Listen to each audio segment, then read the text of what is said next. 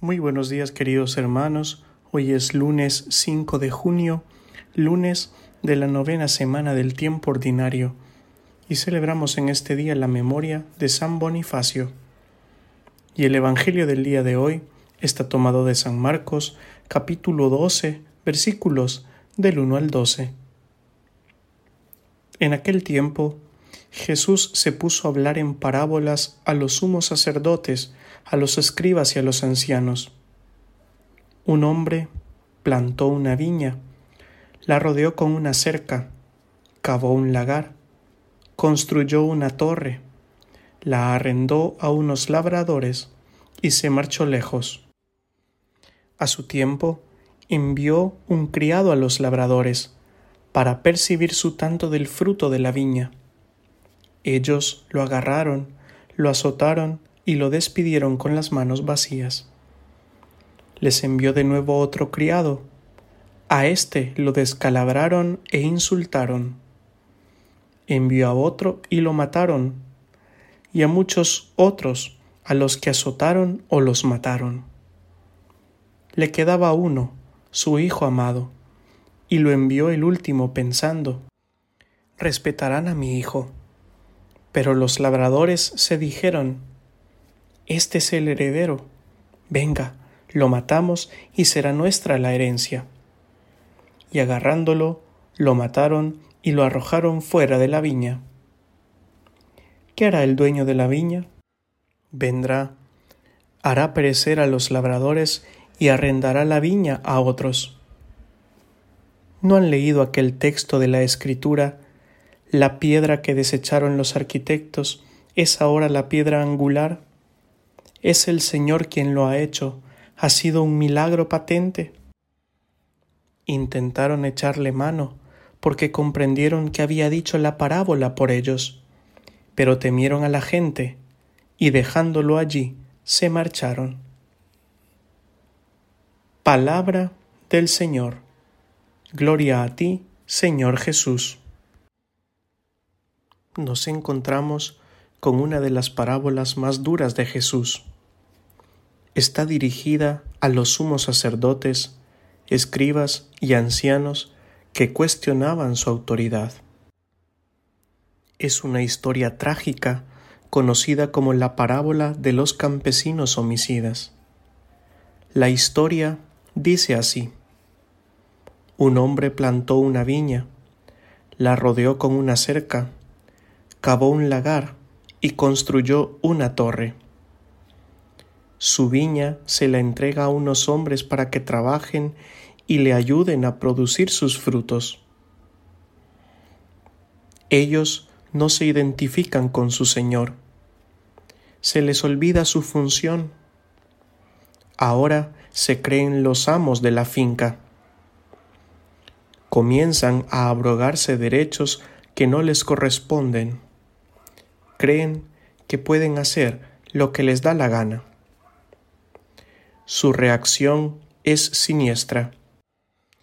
Cuando comienzan a llegar los enviados de su amo, al primero lo maltratan, al segundo le abren la cabeza y al tercero lo matan, y así sucesivamente con los demás. Su violencia no conoce límites. Su crueldad en nada se parece a la bondad y al cuidado de su Señor. El amo piensa que a su único hijo lo respetarán. Es el heredero. La viña será suya. Para éste tenían preparada la peor humillación. Lo asesinaron y lo sacaron fuera de la viña, sin purificación ni unción de su cuerpo, sin derecho a un entierro digno, ni a preservar su cuerpo del acecho de las alimañas. El hijo es sometido a la peor ignominia de aquella sociedad. El dueño de la viña es humillado grandemente. Cuando se pierde el respeto por Dios y el ser humano se siente amo y señor de la historia, corre el riesgo de cometer muchas atrocidades. Ya no existen límites para sus acciones. En la modernidad se ha proclamado la muerte de Dios, realizando así la liberación del hombre y la mujer. Ahora hay que recrearlo todo desde un nuevo orden. Paradójicamente, el ser humano es vaciado de sí mismo y de aquello que puede darle sentido y orientación a su vida. Desconectado de su propio centro, lo que prometía ser la liberación del ser humano se convierte en su propia condenación. Al arrebatarle la herencia al Hijo, estamos comenzando a asistir a la muerte del hombre. El vacío humano está queriéndose llenar de sensaciones, ideologías y cosas que sin percatarse de las consecuencias lo autodestruyen más. Este nuevo Adán emancipado es en realidad víctima de su propia creación.